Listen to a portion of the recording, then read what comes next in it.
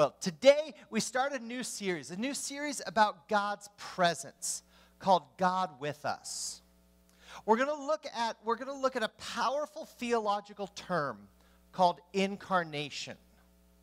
And what that means is that God became flesh and dwelt among us. That's incarnation. That's what we celebrate at Christmas. That's why the image of baby Jesus in a manger is such a powerful image. Even just today, a guy came to the church, walked in the main doors, saw the nativity scene we have set up, and started crying. Because that image of God becoming one of us is so moving and so powerful. That's the incarnation. And that's what we celebrate at Christmas, God with us.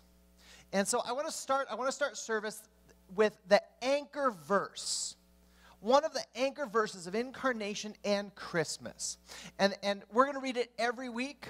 I'm going to start off in a couple of weeks. We're going to all read it together. But this is going to be the anchor verse for the next 4 weeks during this Christmas series. It's Matthew 1:23, and it goes like this. The virgin will conceive and give birth to a son, and they will call him Emmanuel, which means God with us. You know, it's easy to believe that God is with us when things are going well.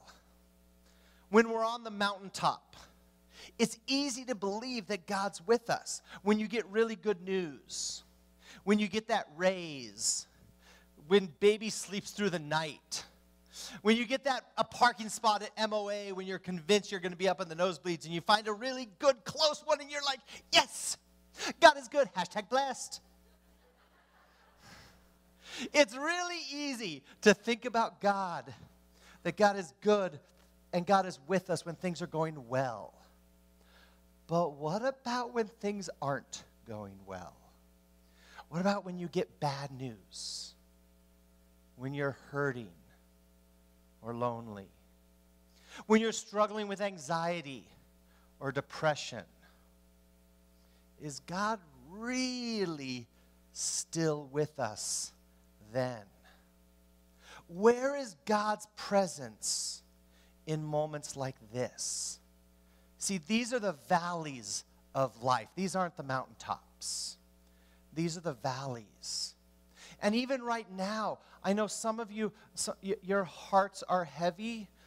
A good friend of a number of folks here, a young man lived in Milwaukee, Dan Tao, he passed away yesterday. He had a brain aneurysm, and it was sudden, and it was tragic, and it was heartbreaking. We have some folks who left to go be over there to see him one last time and stay with the family. And so where is God in times like that? Where is God's presence in the holidays when those feelings of loneliness seem to get deeper and darker? Where is God's presence then? And that's what we want to talk about today as we kick off this series. Where is God's presence in the valleys of life? So as I thought about my life, and the truth is I haven't had a whole lot of valleys, a whole lot of really deep, dark times. I've had a few sad times, a few dark times. And as I thought about one particular moment really stood out to me. I've shared before how my mom passed away about 9 years ago, and if you were at our Novembering service, I shared a little bit about Mom. And well, so about 8.5 years ago, I had a really dark winter night. You see, it had been maybe 6-7 months since my mom passed, and I was really missing her that night.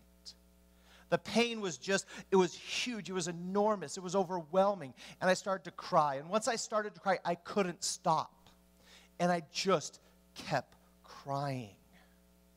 And I was longing to be able to hear my mom's voice, to talk with her one more time.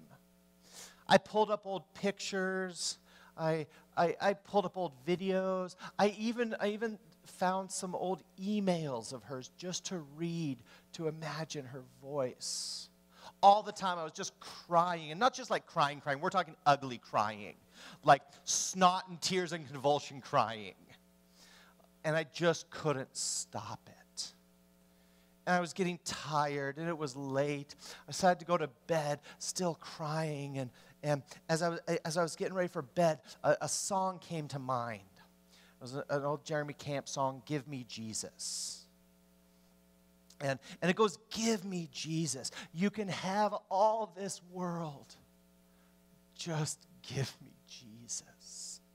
And I sang that chorus over and over and over again, praying that God would meet me in my sleep, praying that I would have something, an encounter, a dream, a feeling, a presence.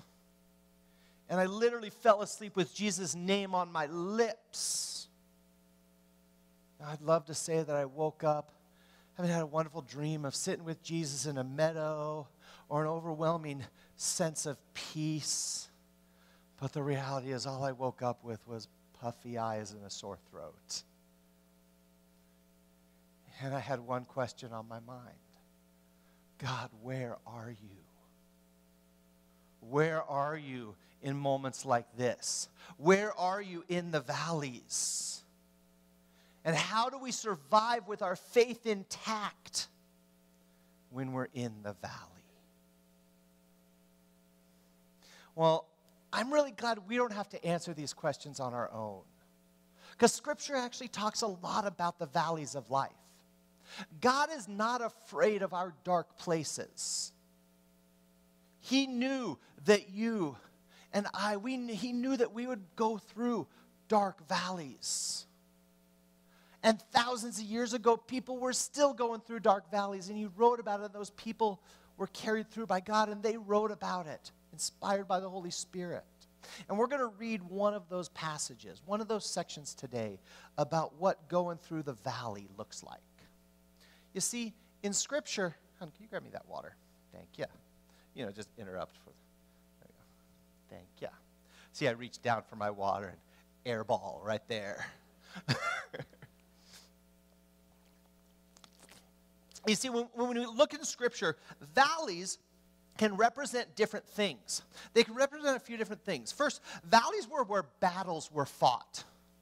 And if you've seen any of the Lord of the Rings movies, picture that right now.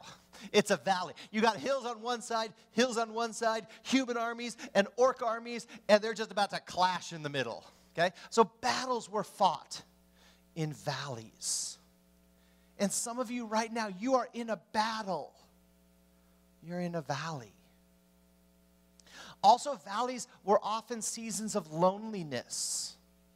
We see in Scripture people were alone and desolate and separated when they were in the valleys. But what's interesting is also valleys in Scripture were places of growth. See, there's an interesting thing about the valley. We may enjoy God on the mountaintops, but we get to know Him intimately in the valleys. We may enjoy God on the mountaintops, and I'm going to talk about that in a couple weeks. So let's never forget the mountaintops, and we may enjoy Him on the mountaintops, but we get to know Him intimately. We get to know Him in a completely different way in the valleys. And so today I want to look at a passage from the Old Testament. It's out of the book of Psalms. It's Psalms 84. We're going to look at about the first half of it. And, this is what's called a pilgrimage psalm. Now, a pilgrimage psalm was a song that the Israelites would sing, usually led by, they had their worship leaders, and they were led as they were walking from their towns to Jerusalem. They were making a pilgrimage. And this often happened 2 to 3 times a year. And they made this pilgrimage, and they had to walk. They couldn't take an Uber from Bethlehem to Jerusalem. It just didn't work. So they walked and had carts and donkeys, and it was a pilgrimage. And so they would sing these songs as they walked. So think of it as traveling music. It is the ultimate road trip playlist. And this is one of those songs that formed that playlist. So, and it was meant to encourage people as they had this long, often multi-day walking journey. Eventually knowing they were going to pretty much the greatest place that the Israelites knew of. It would be like me starting a journey right now and walking to the greatest place known to man, In-N-Out in California. No. So, but that's what it's like. And so there was so much excitement and anticipation. And we're going out to California this Christmas, and I am already anticipating a double-double. Okay? I can taste it in my mouth right now. That's what it was like for these people. Jerusalem was so amazing because that was where God lived. Not metaphorically, literally, the house of God, the home of God was in Jerusalem, and that's where they were going. And this was a song meant to keep people's spirits up and remind them of where they were going. So as you read this, I want you to picture a caravan of people. Here they are, kind of walking through the desert. Maybe a couple guys on little lyres, maybe a pipe. Of course, a bass guitar, you have to have that. And this caravan is walking, and they're singing these words. How lovely is your dwelling place, Lord Almighty. My soul yearns, even faints, for the courts of the Lord. My heart and my flesh cry out for the living God. Even the sparrow has found a home, and the swallow a nest for herself, where she may have her young, a place near the altar. Lord Almighty, my King and my God. Blessed are those who dwell in your house. They are ever praising you. So now just imagine that to music. I will spare all of you my singing rendition of that. There's a reason I am not a part of the worship band. But can you feel it? Can you feel the excitement in them? Can you feel how excited? The anticipation is building the closer they get. The further up they get, the long, gradual hill up to Jerusalem. Closer and closer. They're even jealous of the birds in the rafters of the temple. They're saying, oh man, they have it good because they're near God's presence. Now, I think I could manage walking through the desert with encouragement like that, with songs like that. And that's the idea.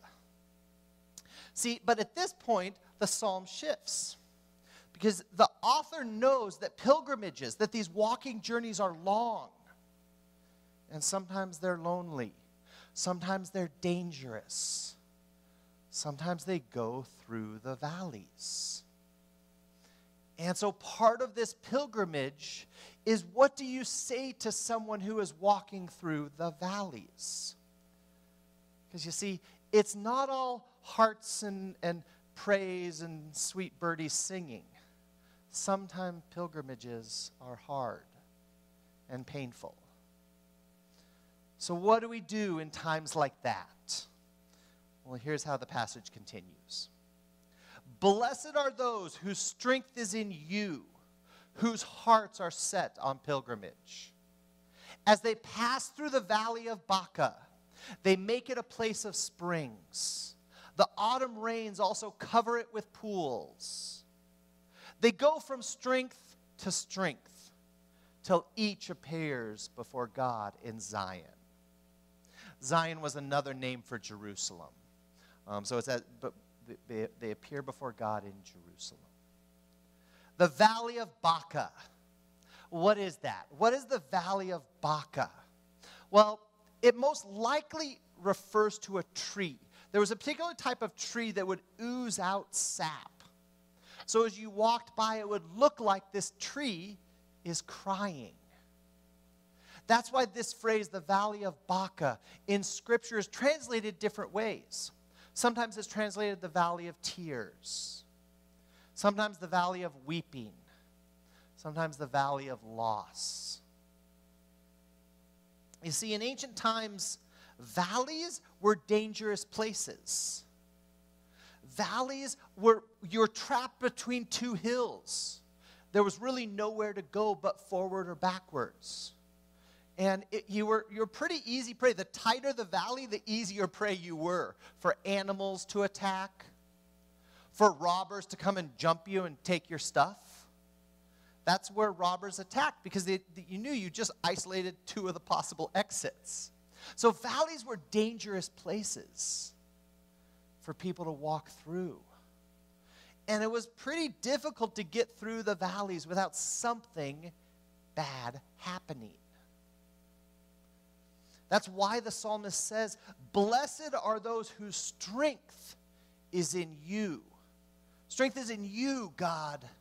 Blessed are those people. Happy are those people.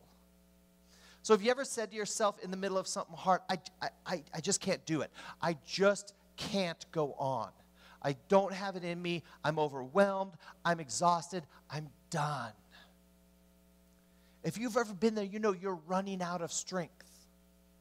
You're just running out of strength. But here's the truth. If you don't know God intimately, what you have is all you have. And we all run out of strength. We all run out of strength. But for those who are Christ followers, we believe there is a strength that is beyond us. We believe that we have access to a heavenly strength. That's why Scripture says, "Blessed are those whose strength is in you, God." Because at the end of our strength comes God's strength. At the end of our strength comes God's strength. So back in high school and a little bit in college, I was a competitive swimmer. And one of the most grueling drills that we did was a lung capacity drill. And where we would swim, we would have to sprint 2 lengths of a pool without breathing. Now, for a good swimmer, 1 length of a pool freestyle without taking any breaths, that's pretty doable. Like for a strong swimmer, that's no sweat. 2 lengths of a pool, that's rough. And I remember, and I wasn't the greatest sprinter. I was a long-distance swimmer, so these were even especially hard. And I remember doing these where you swim across the first lap, things are going good. You get halfway through, and your lungs are just starting to burn, and they're just burning. And you make it another quarter through, like the wall is over there. You can almost get it, but you're just dying right here. Your lungs are burning like anything to take that breath. And I remember doing this where I could see the wall. I'm probably like 10 yards away, and I'm so close, but I can't make it. I just am not going to be able to make it. So I would take giant gulps of water because, of course, water has oxygen in it. Anyone knows chemistry knows H2O. So if I take giant gulps of water, I'm apparently intaking oxygen. Now, I know that's not great science. But when you're oxygen deprived, you are not thinking clearly. But that's what I would do. I would take giant gulps of water to get me through that last 10 yards to hit the wall. And that's how I made it. But you know what? When you're going through the valleys and you're running out of strength, you're running out of air. If you are a follower of Christ, you don't have to play mind tricks to yourself. You don't have to gobble pool water thinking you'll get oxygen. You don't have to make stuff up. You have access to a God in heaven and a Holy Spirit inside you that can give you strength to make it that last 10 yards. Blessed are those whose strength is in you, God. And that's where it starts. Now he continues this verse. Whose hearts are set on pilgrimage. Blessed are you whose strength is in you, whose hearts are set on pilgrimage. Now that little phrase contains a deep spiritual truth. We are all on a pilgrimage. This world, these valleys, this is not our home. Our final destination is an eternity with God in heaven. The valley you are in right now is not your home. It is not your final destination. It is not where you set up camp and you live. We're just traveling through. So where is your heart set? Where is your heart set? Is your heart set on the things of this world, the situations, the circumstances you're going through? Or is your heart set on heaven? Is your heart set on a pilgrimage that you're just passing through this world? And if you're a follower of Christ, you can spend an eternity with God. That is your final destination. That's where you set up camp. The next verse begins, as they pass through the valley of Baca. Now notice, did you catch that? It's not as they set up camp in the valley of Baca. It's not as they stay in the valley of Baca. It's not as they sit in their misery and their sorrow and their grief in the valley of Baca. As they pass through the valley of tears. As they pass through the valley of sorrow. When your hearts are set on pilgrimage, you know you're just passing through the worst of your moments. Your days of deepest sorrow. You're just passing through. Now, it doesn't diminish the reality of the moment. The valley of Baca is still the valley of sorrow and loss and tears. But no, that is not your home. That is not where you set up camp. Because you are just passing through. Now, sometimes to get to a place where we can really appreciate the power of God and the presence of God, we have to push through a little pain. You see, the valley is the pathway to the place of peace. The valley is the pathway to the place of peace. But you have to pass through it. You can't stay there. Take the time. Grieve well.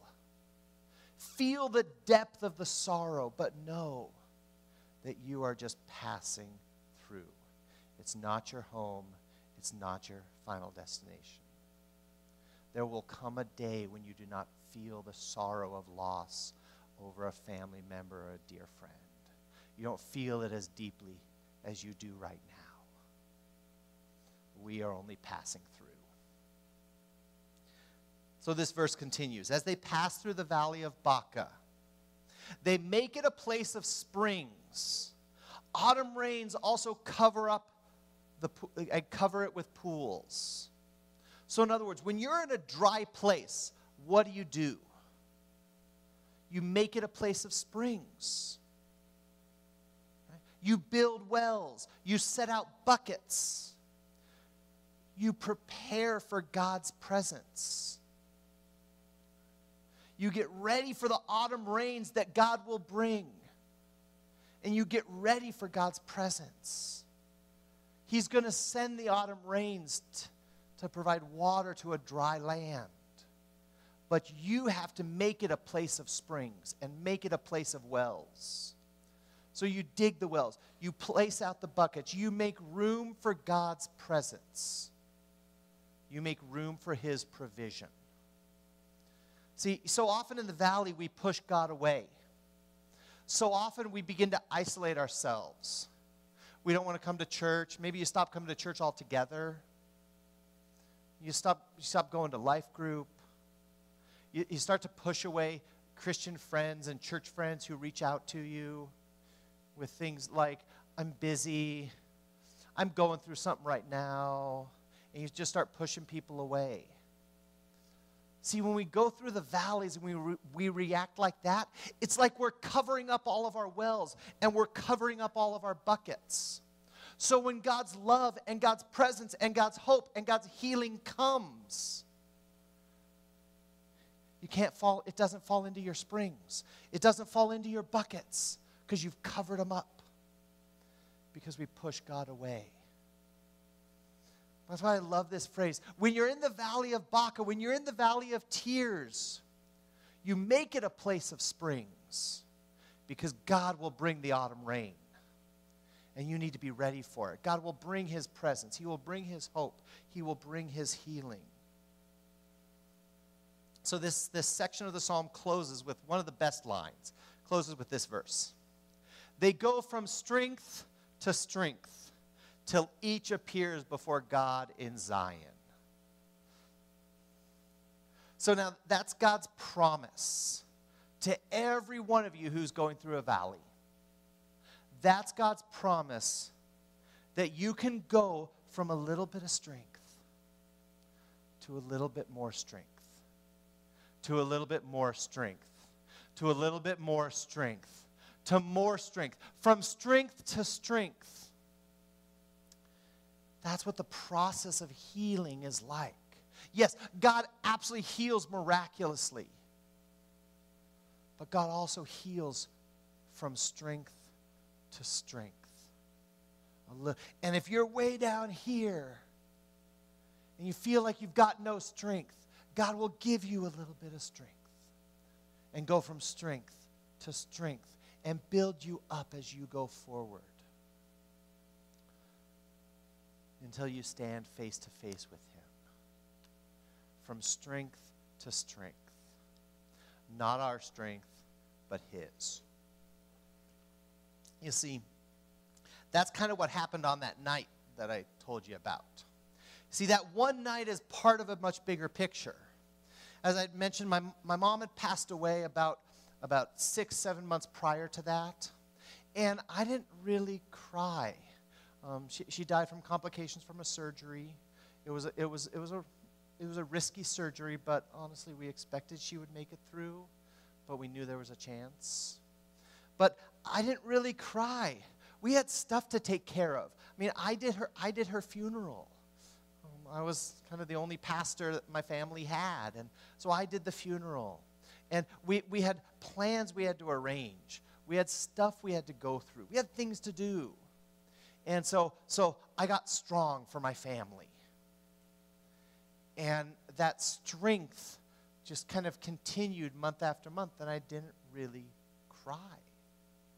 Which anybody with an ounce of emotional intelligence probably should have seen that is not a good thing. Like, you probably should cry over losing your mom. But I was in a pretty different place back then, and I didn't really see it until this night where I just lost it. It was like the dam burst. All those tears that I should have cried decided to come out that night. But an interesting thing happened. From that night on, I began to heal. It still hurt. I still missed her. But I got a little more used to missing her. And the pain was a little less than it was the previous month. And a little less the next month. And God gave me, he brought me from strength to strength. From healing to healing. It was a process of a couple of years, but he brought me from strength to strength. And that's what God does when we allow him. When we allow him to join us in the valleys, God is there. You see, here's a truth about valleys. God never says we won't go through the valleys, but you don't have to go through them alone. He never says we won't go through the valleys, but you do not have to go through them alone. And if you're in a valley right now, if you're feeling the sorrow, the loneliness, the anxiety, the depression, you do not have to go through this alone. And if you're in the valley right now, you're only passing through. This is not your final destination. Even if you struggle with depression for the rest of your life, that is a blip in eternity. This life is not your final destination. You are just passing through. Remember, keep your heart set on pilgrimage. Also remember, keep your heart set on God in the journey. When things go bad, don't push him away. Don't distance yourself. Don't separate. Don't cut yourself off from the places where he can meet you. And he will meet you. Keep your heart set on God. Also remember, God is your strength. You don't have to pull yourselves up by the bootstraps. You don't have to be strong for your family. God is your strength. It's okay to come to the end of your strength. In fact, it's usually a pretty good thing, because you're open to God in a way you were not before when you were relying on your own strength. So God is your strength, and he will carry you through from strength to strength. And lastly, leave room for God. Leave space in your heart, in your mind, on your calendar. Leave space for God. Leave room for him. Don't cover up your wells and your buckets, because you'll just get drier and life will be harder in the valley. Set up the buckets, open up the wells, and be ready for God's presence. See, God didn't meet me that night. And that night and that morning, that was all I could think of. But now when I look back, I see it was part of a bigger picture of his. He needed me to go through the valley because I was avoiding it. He needed me to be there. He needed me to reach out to him. And he was faithful to meet me. The virgin will conceive and give birth to a son, and they will call him Emmanuel, which means God with us. That's who our God is. God with us and God with you. Join me in prayer.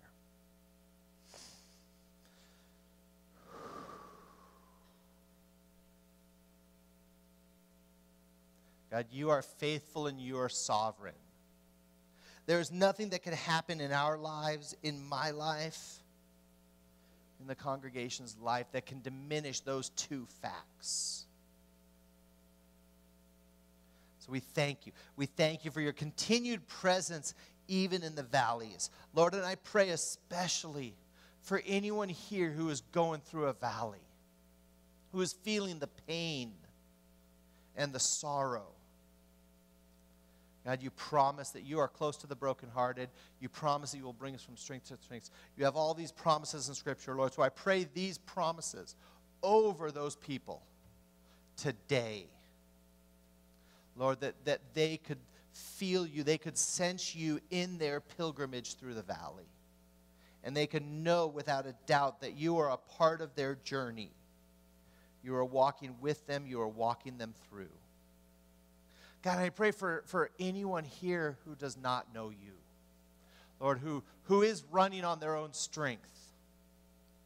And I pray, speak into their hearts. Speak into their minds.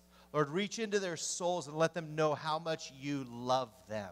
And you want to spend an eternity with them. And you sent your son, Jesus Christ, to allow that to happen.